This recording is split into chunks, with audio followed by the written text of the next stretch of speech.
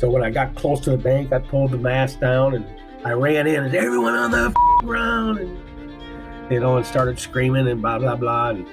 And I jumped the counter, gave the gals the bag, said, give me that money, and screaming. And I think I got away at like $20,000. So I ran out of the bank and went like half a block and got in the truck and took off. The next day, on the front page of the newspaper, it said, bank robber leaves shoes behind, and it had a picture of those penny loafers in the snowbank. I go to Chicago. My wife was calling me, I was calling her, and she's, they're looking for you. And I said, yeah, I know. And, talking about my son. Decided to turn myself in. The rest is history. A man who has spent his youth pursuing a life of crime decides to hand himself over to the federal justice system. With hopes of redemption and the beginning of a new life, he could not imagine that his criminal career has barely begun, or that he would spend countless years in the tutelage and friendship of some of the nation's most notorious underworld figures. This is the extraordinary story of Robert Gene McNeese. It's just crazy, You're doing better than most people from jail. So what are you going to do with the money, though? You're in there for life, right? Yeah, but I had responsibility. I still took care of my kid and stuff like that, Oh, that's right. You still got all this. I had a house and, I gave it away, I didn't spend it, But that makes me even more of a man that you're still taking care of family and stuff, and you're doing it from behind bars. There's people that act like they can't do it, and they've got every advantage. Right. And they're not in jail. Well, you're right. Yeah, I didn't realize how many lazy people there were until I started my own business after getting out. I work 7 days a week, and I like it. It don't bother me. Yeah. But I can't find people that want to work 5 days a week. But yeah. Yeah, we're all in the same boat. Yeah, it's just insane. There are a few things that I find more rewarding than partnering up with talented, high-energy people, whether it's in podcasting, manufacturing, or any other endeavor. When my friend Bill Stacks called and suggested that I do an episode on Robert, I was immediately impressed with his pedigree as a man who'd spent considerable time locked up with some of the more famous mob bosses of our generation. In the end, I'm even more impressed with his level of intelligence, drive, and ambition. But even these qualities pale in comparison to his affable demeanor, his quiet, unassuming reserve for a man who's rubbed shoulders with some of the toughest guys to lead the underworld, and for a man who's about to tell you a story that is likely to blow your minds. And that is when I ran into my first mobster. The Urban Dictionary has defined a term to describe the process of making a person extraordinary. That was Chris Fenari, Christy Tick. A traumatic trial by fire that will define not only their future, but the essence of who and what they are to become. Nicky Scarfo, Vic Amuso, Sammy Bull, Fat Tony Salerno, Tony Ducks. I'm William Crouse, and this is Extraordination. My name is Robert McNeese. I am from Cedar Rapids, Iowa, and I was born August of 1965. We lived on the outskirts of town, with like a little farm, country-style home. I was raised predominantly by my stepfather, Bob Goddard, who's passed away now, but my mother, she had not such a healthy lifestyle as a child. I had her first child when she was 14. She subsequently had 10 children, and they were spread out all over the place. I've never lived with all of my brothers and sisters under one roof, and I think I probably lived with my real mother maybe a year of my entire life, where I actually lived in the same house with her, unless I was a child that I don't remember, as a baby. But I've always was in really close contact with her. That being said, my mother and father were divorced when I was 3 weeks old, and she met Bob Goddard, and they got married, and we lived there with Bob and her. My earliest childhood memory would be, I think I was 5 or 6. We had those big yard darts. Back in the 70s, they sold these yard darts. They had a little circle, you throw it on the grass, and you throw these darts that were pretty wicked looking. About 10, 12 inches long. They had a little fan thing on the back, you throw it, and a big metal piece of steel, like an arrow thing on the front of it. I was running, and my brother, he threw the yard dart up in the air to try to get in that little circle, and got it right straight in my head, and it stuck in there. For some reason, I always remember that, and my brothers, we kind of laugh about it. I remember laying on the porch, and then my stepdad running down the gravel road with me in his arms, And I could remember that yard dart bouncing on my head. I was thinking, just like surreal. But it healed and everything was fine. That's probably my earliest memory of being a child. My mother, she left him, but she had a child with Bob, my little sister Sean. And Bob raised Sean and I up until like the 6th grade, 7th grade. Then I went to my real father's, who lived up in Minnesota. So I went up there and stayed up in St. Paul, Minnesota for approximately 8 months, maybe 6 months. I had started school up there as Maplewood Junior High School. After 6-8 months, I decided to go back to Iowa. I didn't tell anyone, so I guess it would be called running away. And I went and stayed with my oldest brother, who was of age at the time, and he had a girlfriend, and he had a son, my nephew EJ. And I think I was like 13, maybe almost 14. When I left Bob's house and went to Minnesota with my father, my mother took my younger sister Sean and moved her in with her. Then my mother wanted to get married again, and there was some issue with Sean and her future husband. So Sean went back to live with Bob, her real father, and they lived in a small town in Iowa. I went down and stayed with Bob, too. For about another year, I stayed with him. Then me and Sean decided to run away again. And I was 14. She, I think, was 13, maybe 12, something like that. She was, younger. But went and stayed in an apartment that my mother lived in Cedar Rapids, Iowa. And I guess that's my first adventure as a child. I lived in the bars as a child. Bob Goddard operated a bar. And we lived upstairs, and I'd get up in the mornings and sweep and mop the floors and stock the bar before school. My mother's best friend was a lady named Bee, and she had 4 sons. And one of the sons was like a hustler, sold jewelry and Rolex watches and things like that. So he was in the bar that my mother was at one time, and I was in there. And he asked if I wanted to do any work for him, if he had some work, if I needed to earn some extra money. And I said, sure. I had known him my entire life because they were friends of the families. So, I do odds and ends for Jody. Well, he came and asked if I wanted to go for 3 or 4 weeks in the summer to work on the carnival on a event thing that he had. I said, sure. At this time, I was kind of like, had made my own decisions, My little sister came with me, too. We actually worked for Elvis Presley's father. We worked for the estate of Elvis Presley. His father was the executor of his estate. I guess he was kind of a crook, too. He wouldn't let a nickel go by. If somebody wanted to use Elvis's likeness or anything, he had to get a piece of the action. This was in 1978, I think, 79. It was like after his death. And what it was like a giant semi, and in the middle, stairs came down, and you'd give me a little ticket and go up the stairs, and you go to the right, and there's a wax figure of Elvis Presley as a child. And then you'd walk a little bit further down, and there's another figure of him in his military uniform. And then there's another one with a guitar. And then, like his last show was out in Vegas, he had the big rhinestones and that big jumpsuit. They had that one there. And then the last wax figure was Elvis laying in a coffin, like with his arms crossed. The line was 3 blocks long. And the women would beat so hard on the glass where the coffin was that they shattered it. Because he was in there dead, oh, Elvis, you're dead, it was crazy. It really was insane. It was like, man. And they had to get bulletproof glass in there. They had speakers on the outside blaring his music. Got a tour of Graceland, behind the scenes. Met Elvis's father maybe 3 times. Like he would come and he brought a truck with 3 different cars on it that were Elvis's actual cars that we had outside of the wax museum. He thought it'd bring in more customers, So I got to ride in the back seat of one of his limousines, so that was pretty cool, That's big shit when you're a kid, I was 14, and that is when I ran into my first mobster, and I didn't know he was a mobster, and that was Danny Marino. So Danny Marino was a alleged Gambino soldier at that time, but he was the manager or I'm not sure what his position was there. He was a big shot with this carnival.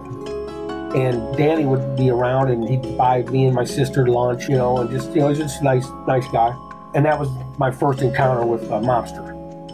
About that time, went back and I started doing, like stealing stereos out of cars, living at a friend's house. I was 15 years old.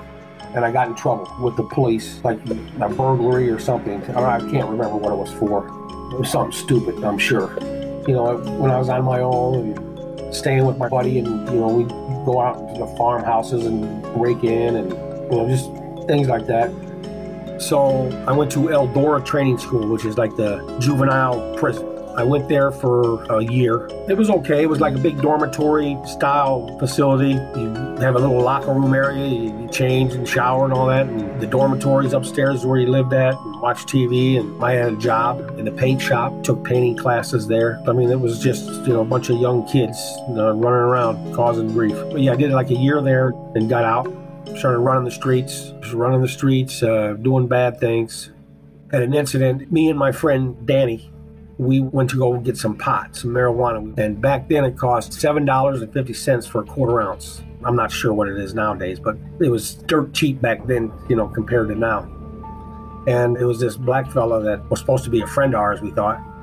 But I gave him the $7.50 and he went into the bar in town and he didn't come out. So we're sitting there, in Danny's car, and I'm wondering, man, when's he coming? After about close to an hour, I decided to go in there. Mind you, this is back in, it was many, many years ago. It was the only black bar in the town. I was nervous, but I go in there and he's sitting at the bar with like 3 or 4 guys, and I walk up to him and he says, "What do you want?" I said, "Hey, you got my money, He acted like he didn't recognize me, going, "Hey, get out of here. I don't know what you're talking about, kid." The buddies were all gritting on me, all mean and stuff. So I said, man. So I left, and I had done a burglary, a week before that, and had some guns that I got from there. So I took 2 guns, and I went back to the bar and opened up the door and just pulled both of the pistols out and just started shooting and shot 3 of them and told that dude I wanted my money back. Like about, a week and a half later. I'm outside of a telephone booth that's in a parking lot, so I pull up to it, I use the phone, hang up, I get back in my car, and I just put it in drive and the windows down, and it's like on TV, this detective comes up to my car window and has some papers in his hand and says, "Robert McNeese, we have a warrant for your arrest." And so, of course, I floor it and leave, get a high-speed chase with him. It was a good one for about 25 minutes.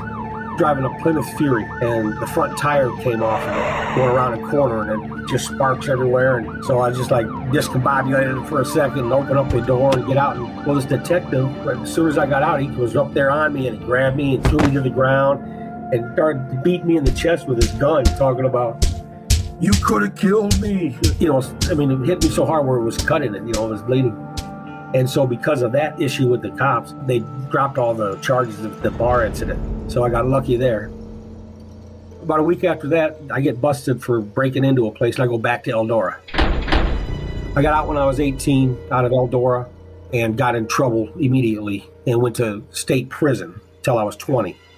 And I meet a girl. I met her through a guy that I knew who was incarcerated. And she started writing me while I was in prison. And that's when I met her. But she was writing me for like 6 months before I got out, just pen pal thing. And then when I got out, I moved in with her and we got married. And 6 months she was pregnant.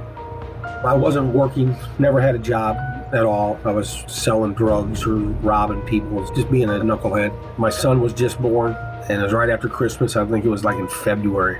And then I robbed a bank. While I was incarcerated, I was with a guy by the name of John Oliver from Springfield, Illinois. And he's originally from Iowa. Me and him were buddies in the prison. His brother-in-law was a guy named David Grandstaff. And David Grandstaff and John Oliver, they were indicted in Arizona for the largest cash armed bank robbery in history. They got like $3.6 million or something like that in cash. A partner of theirs, Bruce Finnemore from Iowa, he gets pulled over driving a Corvette, and he had $100,000 on the front seat. And so they arrest him, and he immediately cooperates and points the finger at John and Dave. They wrote a book about the whole incident called The Gang They Couldn't Catch. Believe it or not, John and Dave were found not guilty by a jury. Yeah, John was a good dude, but he used to tell me all about how to rob banks. And, when we'd walk the prison yard, say, this is how you do it, blah, blah, blah. And all, and I did, full of a million questions. So after I was out for a while, and, we got out when I was 20, I said, man, I got hurting now. I need some money. I said, I'm going to try that. And so I got these size 13 penny loafers. I only wear size 9, a trench coat. And then I had a Spider-Man mask up, a stocking cap over that. So when I got close to the bank, I pulled the mask down and I ran inside and I pulled out 2 pillowcases and gave them to the tellers and said, give me the money. and started screaming and blah, blah, blah. And see, I didn't have a gun, but John had always told me to make a big noise, make noise. So I ran in and everyone on the ground. And I jumped the counter, gave the gals the bag, said, give me that money, and screaming. And I think I got away at like $20,000. So I ran out of the bank, and it was snowing out. I left the penny loafers and went like half a block and got in the truck and took off. The next day, at the front page of the newspaper, it said, bank robber leaves shoes behind, and it had a picture of those penny loafers in the snowbank. Yeah, so I go to Chicago and stayed at a hotel up there and for a week or so, and my wife was calling me, I was calling her, and she was, they're looking for you. And I said, yeah, I know, and, talking about my son. So I decided to turn myself in. And that's what I did. I turned myself in with my attorney, a couple of days later. The rest is history. So I get a federal case for bank robbery, and they sentenced me to 105 months in federal prison.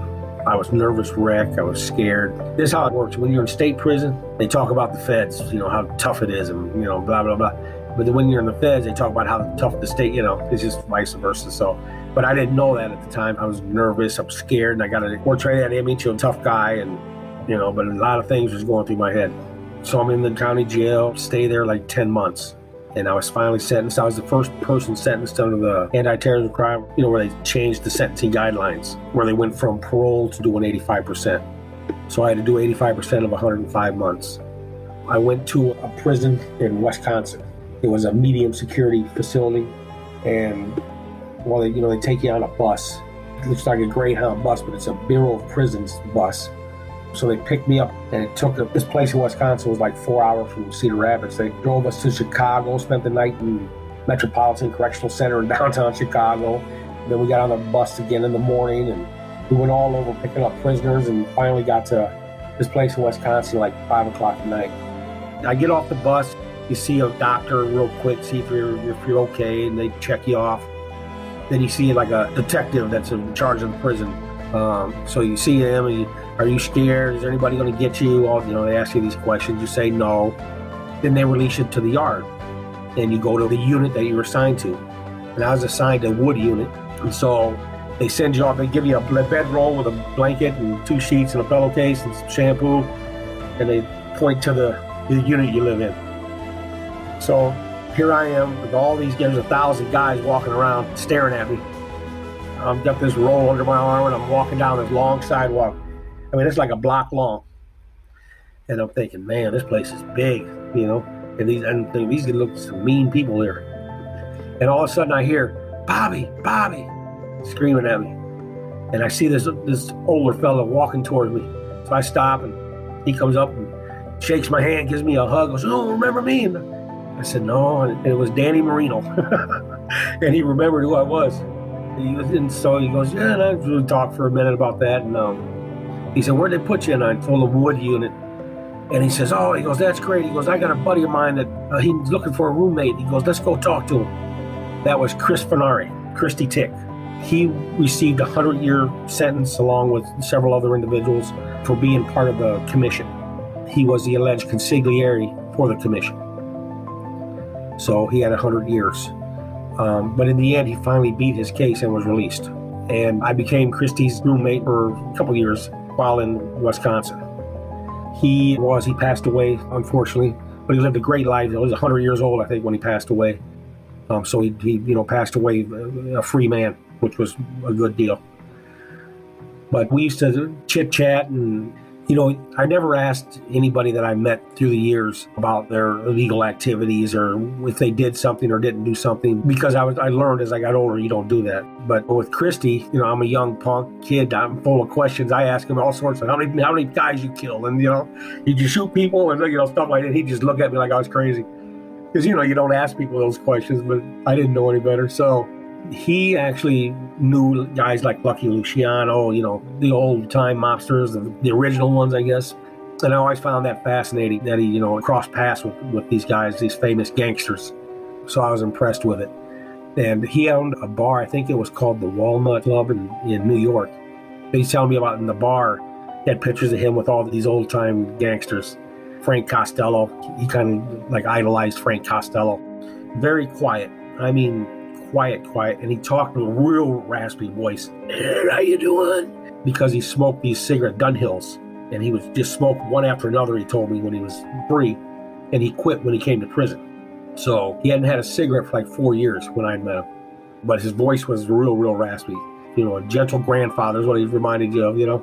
But he kind of like opened my eyes to prison and you know, don't trust people, and you know, you do things this way and that way, and be a gentleman, and you know, he kind of, I think, set me on the path of you know, who I am today, as far as the way that I respect people, and I try to, you know, do the right things, and you know, be as polite as possible, things like that, you know, things that don't hurt you to do, you know.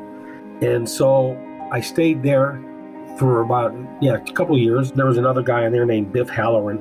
He owned a Halloran Hotel in New York, and real wealthy guy, but he was in there for mob activities. Not sure what he actually did, but a very smart businessman.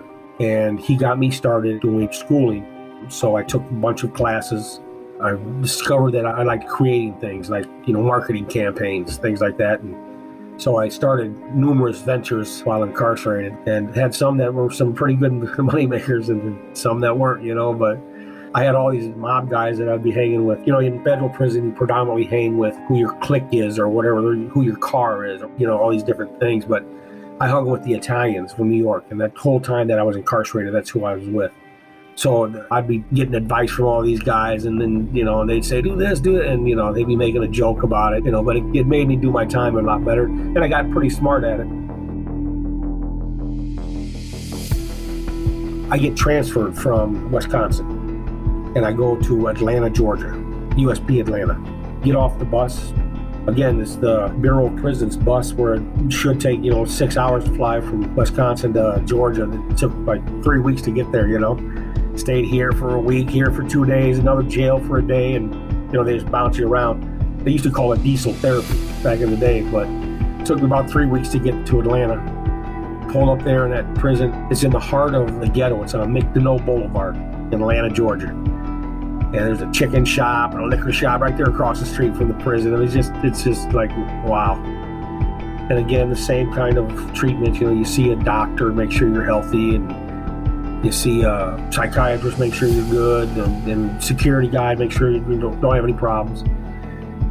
So I get let out in the yard. Well, as I get out from the shoe area where they have, you know, the new people coming in, as I walk out, 2 guys come up to me and introduce themselves, and it was Vic Amuso and Mike Tassetta. Vic Amuso was the alleged boss of the Lucchese crime family, and Mike Tassetta was the alleged underboss for the New Jersey fraction of the Lucchese crime family. And they came up very friendly, gave me a hug, and had a big sack full of cosmetics, you know, shampoo, soap, deodorant, some coffee, you know, just, you know, care packages is what they do for all new guys. I knew a lot about Vic through Christy, because Christy is the one that brought Vic into the life. I believe that that's how it went down. I'm not 100%. I didn't ask her that. But Christy was like his guy. You know, I mean, they never spoke a bad word about him. And so Christy had sent word to Vic that I was coming there and to look out for me. Vic says to me, Christy has never asked me or anyone that I know of to look out for anybody, you know, that's in prison. So you must be pretty close to him for him to do that. And so I explained, you know, I said, yeah, you know, he taught me how to make pasta. I didn't know how to make none of that stuff. So, but yeah, we used to cook and do all that. And so me and Vic became very close, real close. So I guess I'd say was my best friend when I was in prison, and we walked the prison yard every day together. And so, yeah, we got real close to Vic. And Vic's very intelligent. He surrounds himself with guys that are intelligent. At least he did it while in prison. And so he encouraged me to continue education, and he would help me with my businesses. Dumb things like I did a dating service. And this was back before they had computers or anything like that, you know. Back then, you'd send X amount of dollars, and you'd get a list of like 10 beautiful women, you know, that want to meet you. So I made up this little thing. It's 3 pages. Would you like to change your life? Are you tired of the 1-800 dating lines? Let me help you, and you know, that kind of bullshit. And so I got a hold of a list broker in Chicago, Brian Hoyka. You know, I'm in prison, but I'm still using the phone and stuff. So I told him what I was doing. He said, he goes, you want some hot list date lines, addresses and stuff? I said, yeah, I guess. He sends me these lists. They cost me 10 cents a name. And I sent out 1,000 of them with the 3 pages, and I charged them $29.95. And so I had this little thing. They had to fill out an application, their height, weight, and all that. They would send it back with either a check or cash. And most of the time it was cash because credit cards weren't that big of a deal back then. So I did 1,000, and on an average mail out like that, it was 2-3% is pretty good. It's the average, but I got like 35 or 36% on the first mail out. So I called Brian up. He goes, I got like about 250,000, 500,000 names. I said, okay. I says, well, let me get 10,000 this time. So I did 10,000, and I got in the 20% range, and it's like crazy. Because what I was doing was for the women, I would tell Brian I need 250 names of females that are between 25 and 30, 250 between 30 and 35, and so I do it by their age and match them up. I was having someone do this for me on the street. They were getting the money, we're supposed to have an account. Well, what they were doing was all the money from the envelopes that was cash, they put in their pocket and not fulfill the order. And I wasn't aware of this. So everything's going good. I mean, they got this dating service. Everyone in the joint's laughing at me. I'm making good money, like 24 years old. I'm making, 20 or 30,000 a month. So I'm doing good. Next thing I know, they call me to the visiting room. So I go into the visiting room, and here comes 2 gentlemen. They come up to me, and they introduced themselves. They were postal inspectors. They said that I was defrauding customers. I said, whoa, what do you mean? Because they threw me for a loop. I didn't know it. And so they said that I wasn't fulfilling orders. I was just taking their money. And I think they genuinely believed me, because I didn't know. This is, I have a friend that does it down there, and he, gets paid. And I said, but I will take anybody that complained, take care of it, and make sure it's all straightened out. And I did. So at the end of the day, my couple $100,000 that I had saved was gone for, to take care of the postal inspectors and all that. But I did several of those while incarcerated. And the bad thing is they stayed on top of me then after that. I was like getting letters from people that work for Playboy and Jim South, who owns World Modeling out in California. These are just guys that I was introduced to, that I was doing business with. And so I was putting heat on them, and it was just crazy. All because of a dating service. So I'm in prison with Vic, and I'm starting to meet other guys, and I get indicted. I get indicted in Tampa, Florida. Importation of heroin is what my charge was. And I think money laundering. I had several charges there, but the big one was importation. And I had, 5 months left before I was supposed to be released. So they fly me to Tampa, Florida, take me in front of the judge, and I'm indicted, formally charged, and I go to trial. The guy that cooperated against me was a Gambino guy by the name of Jimmy Spazzato. He set me up so that he, got some drugs. Mind you, I'm in prison, so I didn't see him or touch the drugs or anything like that, but I had put people together. But he took the drugs or gave them to the cops or however they do that. So they had a strong case, but I still went to trial anyway. And, I was found guilty and sentenced to life. I had life plus, I think it was 100 years.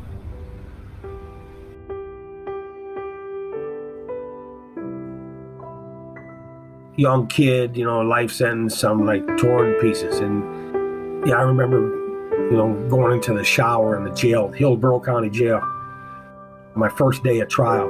Because, the first day is that you have your defense attorney gets up and tells the jury what a great guy you are. And then this prosecutor gets up and tells the jury what a piece of shit you are, and it just sounded like I was a bigger piece of shit than I was a good guy. It's just, he made me sound like I was just a horrible, horrible guy, and I'm like, man. So I went in the shower and I cried. That was the only time I cried, because I cried right then in the shower. I was like, man, it was sad. It was a bad situation, and I knew I was facing a tough road. And they only busted them with 10 pounds of heroin. That was what they charged me with, was 10 pounds. Well, then come sentencing, because with these recordings and stuff they added, they say that if I did it for 18 months, they averaged 200 pounds a month, times 18 months. That's how I got a life sentence. There was no 18 months and all, so that was pretty discouraging. But I had a good shot at beating that case, and I didn't, because they took all of my lawyer notes, all my investigative notes and stuff from my attorney and private investigator, and turned them over to the government, and the government didn't give them to the court to check, they're supposed to peruse each page to see if there's some stuff in. They said that I was attempting to put on a fraudulent defense. That's why they took the documents. And that was it. That's all they said.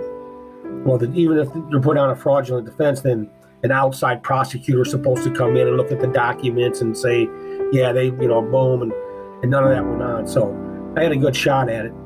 And I, took it on the chin and got a life sentence. And went back to prison. So I go back to prison. I'm in Atlanta, and I'm with a guy, Ferris Alexander. Ferris Alexander was the porn king. I get into talking to him. He's 80 years old or 75 years old. He's an older guy, and always sitting by himself on the benches outside. Nick would always say hello to him. So I'd sat down with him one day, and we started talking, and then I discovered he's the porn king. And he's telling me he's from Minnesota. I told him I was from Minnesota. As a child, I lived there for about 8 months or something. My dad lived up there. And so we started talking, and he started talking about this pornography and what he was doing. And he used to date like Marilyn Chambers. I mean, they have Adult Video News. It's a big organization for the pornography industry. And they have a Hall of Fame, which is recognized by everybody, right? And who's the first person ever to be inducted? Him. So he's in the Hall of Fame for pornography. He was from Lebanon, Palestinian guy. But a little short, fat guy. And his business sense was top notch as far as pornography goes. So I became a pornographer in prison.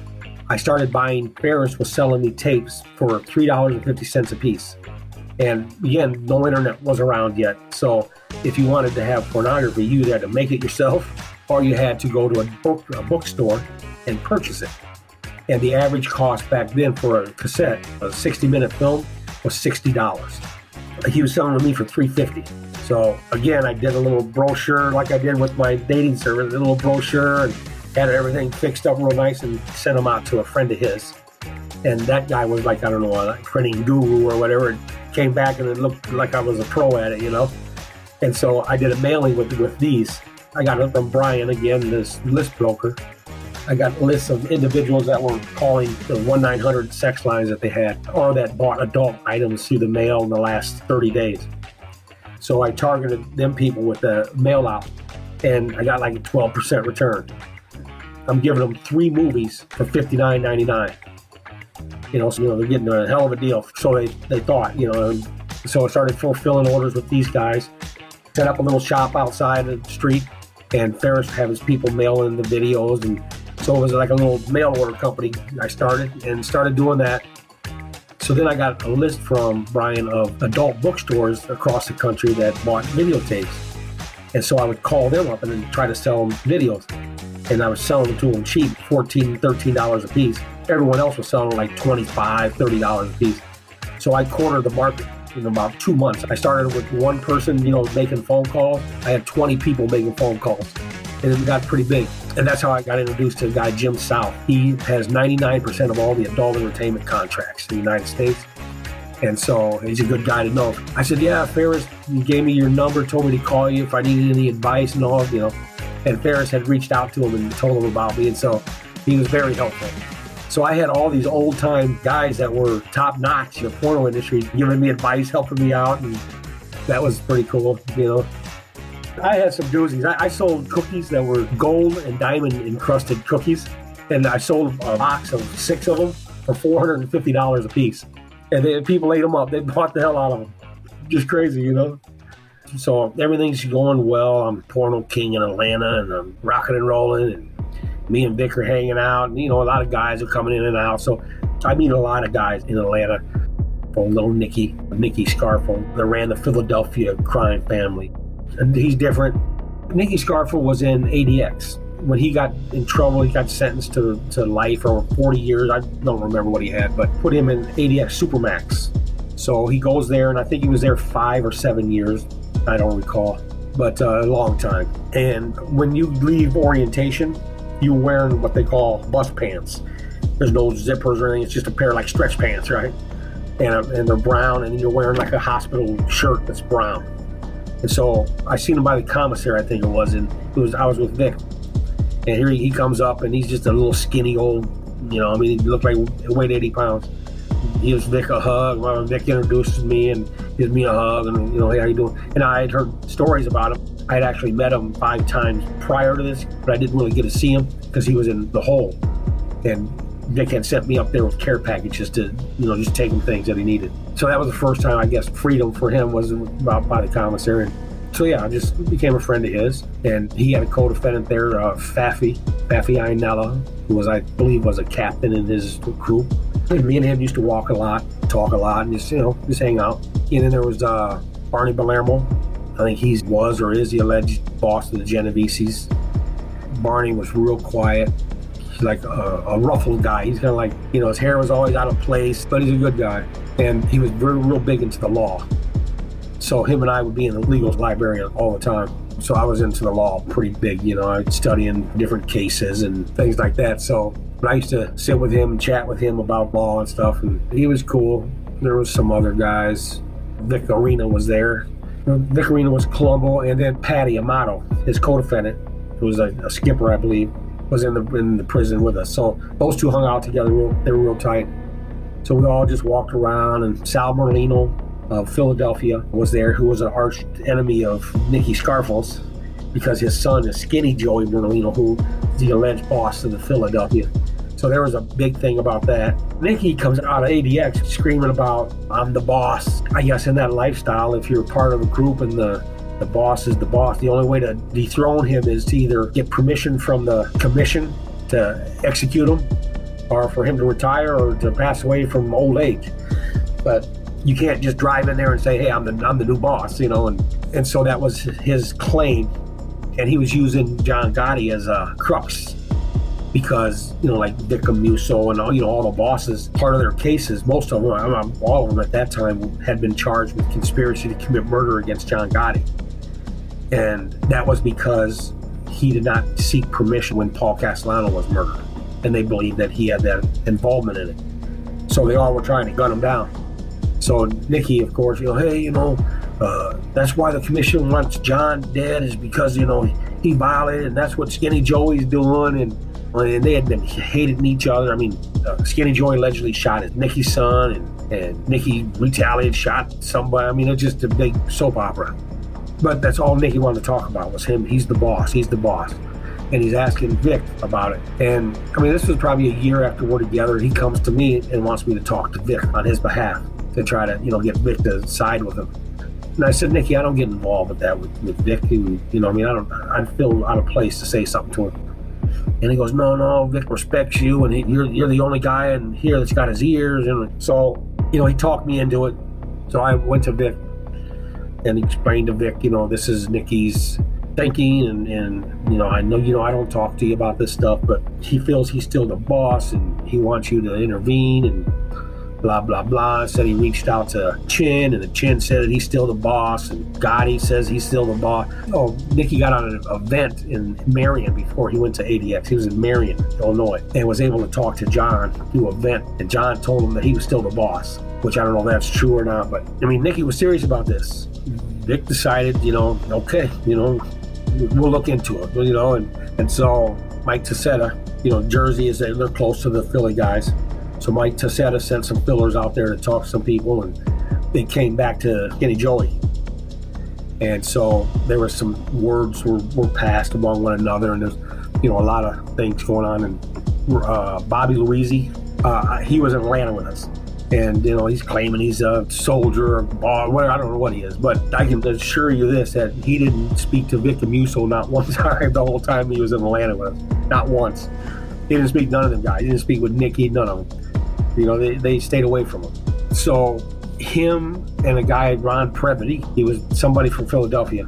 They wrote a book. And in the book, they put in there that they had $1 million contract out on 3 guys that were supposed to get hit in Philly. Well, Bobby Luisi said that I put the contract out on these 3 guys on behalf of Vic and Nicky. And totally 100% made up story. It wasn't true. I heard that and I'm like, come on, man, this guy's crazy.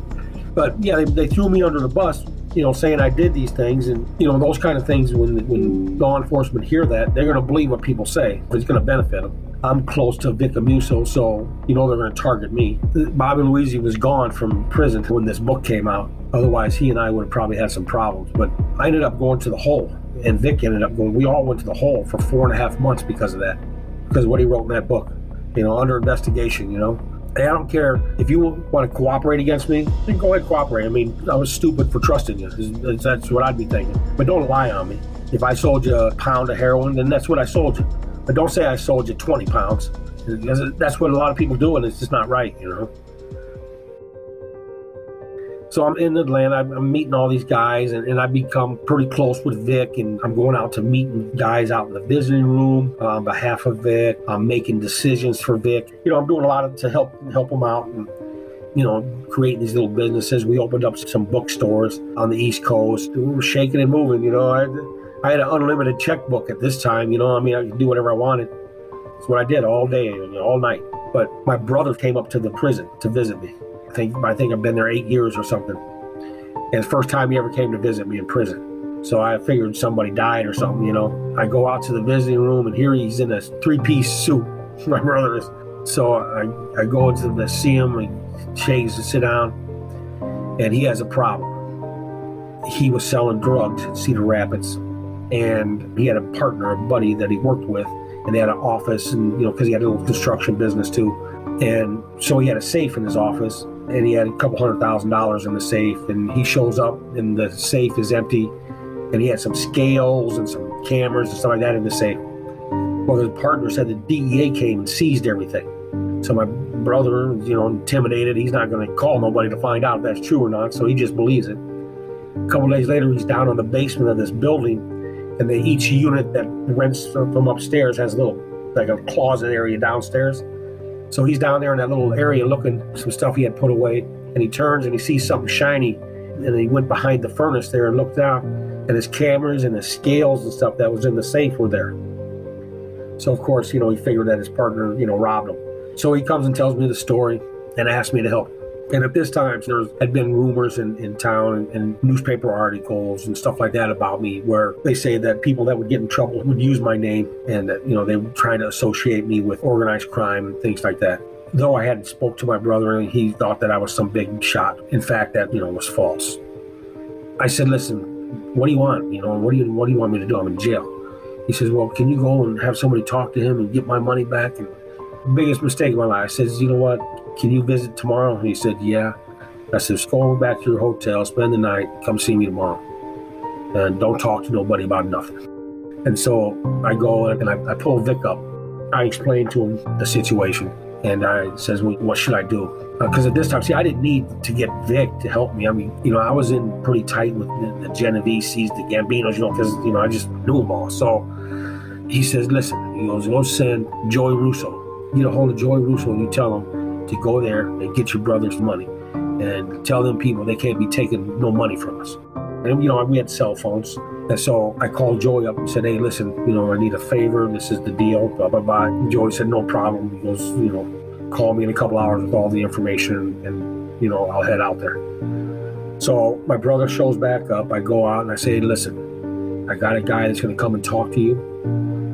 Be polite and respectful and listen to him and tell him the truth. Don't lie to him. Just, let him see what he can do. Maybe he can get some money back for you. So Joey comes into town with 2 other guys 2 days later. Before they even get there, they send out a bolo on them, looking for 3 Italian-looking Americans flying into the airport or going into a hotel. And it just so happened one of my sisters worked at the Marriott. And this fax came over from the police department. So about be on the lookout for these guys. So already they're marked before they even get to town. My brother opening his mouth, telling people, my brother is in the mob and he's bringing a hitman here. And, after I told him to be quiet, unbeknownst to these guys, they didn't know anything about it. So they get there and they go up to this guy's house. And as soon as they get up by the door opens and this guy stands out on his front porch with a shotgun, telling him to get off his property. So he was waiting for him. Well, this pissed Joey off. This is a young punk from Brooklyn, New York, Bath Avenue. He's crazy, And so he told Floyd, he goes, go get me 3 rental cars and some weapons. So the next morning, they're waiting on the dude, and he comes out, they kidnap him, they snatch him. They had him for about 2 minutes. Then the feds came in, and they arrested him, because they were watching him. They got arrested. Joey cooperated. And Joey had been doing some things, making some money in Iowa. And I got a case out of that, money laundering case. So my brother cooperated against me. So they took me from prison and took me to Cedar Rapids and wanted me to go in front of a grand jury. And I told them to go f themselves. I'm on that prison mentality, they'll f you. And so they let that slide and they sent me back to prison. Some more information came up and they send me back to Cedar Rapids. Well, at this time, I can't go to the county jail there because half the jail is cooperating against me, even though I don't even know who they are, because everyone's jumping on the case. And it's a high-profile case. They got me on the TV talking about I'm in the mob, and And in the East Coast, that's nothing. But in Cedar Rapids, Iowa, it's a huge deal, They're like killing me on the TV and in the newspapers and, put me in a county jail in Vinton, Iowa. And this is like the 1940s. It's, it's like Mayberry. The jail is one hallway. That's it. On that hallway, you have 3 cells on one side and 2 or 3 on the other. So they have men on one side and women on the other. And this woman was on the side over there. And they have these food traps that you can open, they put your tray in. They would leave them open. So you can look over into the female's cell and she can look over. So I started talking to this broad. Because I've been down for 15, 16 years at this time. What's a guy going to do? He's going to start talking to the gal, Hey there, baby, how you doing? That kind of crap. And, we started talking, passing notes to one another, talking dirty, and just, I'm just wasting my time, just hanging out, I don't know, maybe 2 weeks later, we're still talking and, acting crazy. About 4:35 in the morning, 8, 9 people came and snatched me out of my cell, took me into a conference room. And then this guy got in my face talking about, we know that you've been writing her. We want those letters and you can't withhold evidence from us. And so I go crazy, I tell them all to go themselves. They ended up slamming me down and, tying me up, doing all that crazy shit because I went, because, I've been in jail. You don't come and rush me in the morning like that. What are you going to do? That afternoon, I called my lawyer and I said, hey, who the is this broad, right? And he freaked out. He goes, you don't know? No, I don't know who it is. Come to find out, she was a gal that was involved in the murder of 5 people, 3 adults and 2 children. I didn't even know her name until that day they snatched me out of the room, So I discovered that it was a kind of a horrific murder, that her and her boyfriend tortured this guy, and they had 2 girls, 6-year-old, 9-year-old, and they broke the one girl's elbow, dislocated it to get this guy to talk. So the feds came to me and talked to me about this kind of stuff. And so I became a cooperating witness, a rat, on the case. I told her that I could get someone that's doing life in prison to admit to the crime, and then it would take the heat off you, and they'd have to let you go. And she went for it. I needed to know what they were wearing. She told me talking about the little kids were wearing these one-piece baby, the jumpsuit with the little zipper in them, and the booty, the feet, little kids wearing. I'm like, sick, man. It's, that was hard for me to do that. It wasn't hard for me to cooperate against her. It was just hard to sit there and try to keep a level head and hear all this crap and tell her, yeah, that's what I'd have done, and when in fact you just want to you're listening to this shit and you just want to butcher her, She ended up turning over to me the locations of the bodies and went undiscovered for 8 or 10 years or something. Listen, if it was 5 guys, I wouldn't give a f***. They could have butchered all of them. Ain't none of my business.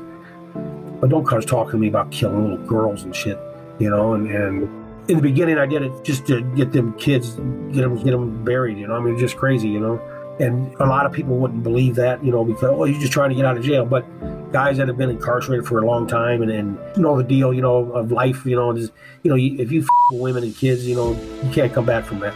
I did it just because of that. But then, I did think, maybe I'd get out of jail early. So I turned over the bodies, the maps. And they went and discovered that that's where they were.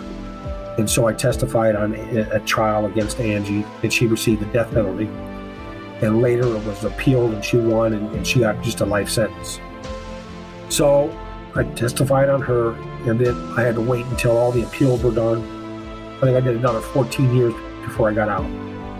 But they put me in a witness unit, a protective custody unit. I was in a unit with several guys. I was with Sammy the Bull Gravano, and Sammy was not the nicest guy. I was with Carlos Slater. He was one of the guys that started the Medellin drug cartel. They made that movie about him, Blow. But he was there, and he's out now. He's home. I signed a non-disclosure. Even today, if I mention who was in there, I can get in trouble. But if they are part of the public domain, like Paul Schneider, who's corn-fed, Sammy the Bull, those kind of guys, that people know already, I can talk about them. But a lot of the people that I was with, I can't talk about. But, it was okay there. I did a lot of reading and just kicking back, and, that was that. There was quite a few guys that I had met through my incarceration that, enlightened me on different things in life. And, Fat Tony Salerno, Tony Ducks, even Frankie Lucasio. That's another one. This guy hated everything. He hated life. If you looked at him, he would look back at you and say, "What the f*** are you looking at?" He was just a mean man. But I got along with him well because I was in the law library, and he was on his case big time. So he'd ask me questions, and I try to talk to him and say as minimal as possible, because you say the wrong thing, he's going to start barking. So after about 2-3 months, I started laughing at him. All of them were, just real good people, And that's Chicago guys, that's, Philly guys, New Jersey, New York, it doesn't matter. They're all gentlemen, That's, I guess, molded me into who I am today, I ended up doing 27 years straight before I was released, and came back to Cedar Rapids. Went to the halfway house and been working ever since. Because of the Angie Johnson, they gave me a reduction of sentence for cooperation, 10-level reduction. I only needed 3 to get out. It's exciting all the way up to the last few days, then you get nervous. I didn't know what to expect. Things had changed. They had the internet, computers, I'd never been on one. I had these little throwaway cell phones in the joint. But I didn't know how to run like a Apple phone. And so that was real crazy. And the first day I got out, I had 4-hour pass. A family member took me to Walmart to grab cosmetics and, stuff you need right away because it's right next to the halfway house. As soon as I get in there, I turned around and left. It just seemed like all these people were coming at me, and I was thinking violent things, and just it was cold sweat, and just I went back to the car. And so the first couple of weeks was like that, but after that, everything was good. I got a job in the halfway house. I worked every day 12, 13 hours just to stay out of the halfway house, and ended up being a general manager at a restaurant, and communicating with the guests and stuff. So it was nice, to do all that kind of stuff. Yeah, so good getting out. Don't want to go back, that's for sure. What's life look like now? Well, I'm a collector of fine things. I have a tree company. You've heard of ash trees and the ash borer disease. I specialize in that. I took some classes and some courses and became certified. So I'm a specialist in disposing of them. And just in the state of Iowa, there's 50 million trees that have to be removed. So a little niche in the market, and I jumped in on it. Took some good clients, got some good contracts with the cities and counties, and plus, private individuals. And I just did a trailer park and took out 600 trees. I got involved with that. We had a derecho, a inland hurricane in Cedar Rapids, wiped out 90% of the trees in the city of Cedar Rapids. It was the worst storm in history in Iowa. It was terrible. But I started doing that then, is when I started getting into the tree business. Just to work my way since then, last 2 years. I've got a good company. I've got good contracts, $1 million contracts, actually. So I'm doing well there, and I got a bunch of guys that work for me. I hire mostly guys that are out of the halfway house or in the halfway house, try to give them some work and try to steer them in the right direction. I've got a few that's been with me for a couple of years that I've helped from the halfway house, and they're doing well, which is good. Then I do collect things. That's what I do as a hobby. I can't show you my garages and my storage facilities because you'd think I was a hoarder. But I got funny things. I got a lamp that was in the first Tarzan movie, the first edition Playboy of Marilyn Monroe. These kind of unique things, the first Mickey Mouse stuffed animal, the Tonka company, Tonka Toys. They come out with this Volkswagens, and they were Beetles. They only came out for a couple of years. But I have the very first one that was ever made by them. So that's pretty cool. Just things like that. I got none of this stuff's worth much, but it's fun to collect, A lot of people are surprised, doing 27 years, I'm not a gangbanger, I didn't get a bunch of tattoos. I didn't get crazy, I could have went the other way real easy. I wasn't a junkie. I mean, a lot of the guys, unfortunately, a lot of drugs in the facilities. People can say people talk about you and just then none of that ever phases me. I could care less what anybody says. I'm just doing my thing, and I'm happy, and I surround myself with good people, and just try to do the right things in life. It took me many years to learn what responsibility is, and then standing up and taking your own, being responsible for your actions. I mean, this is important. So I wish I'd have learned that at a younger age. I was raised, I would say, in prison than being raised on the street. And I was fortunate that I was around good people. The newspapers say a lot of things about a lot of people, like, Vic and Nicky, they're all killers and thugs, but they're gentlemen. I mean, they're very respectful to everyone, but they teach you respect and, teach how to talk with people. And so I respect them for that, over the years, getting to know all these guys, they're all very respectful, very polite, and just, good people. Good people.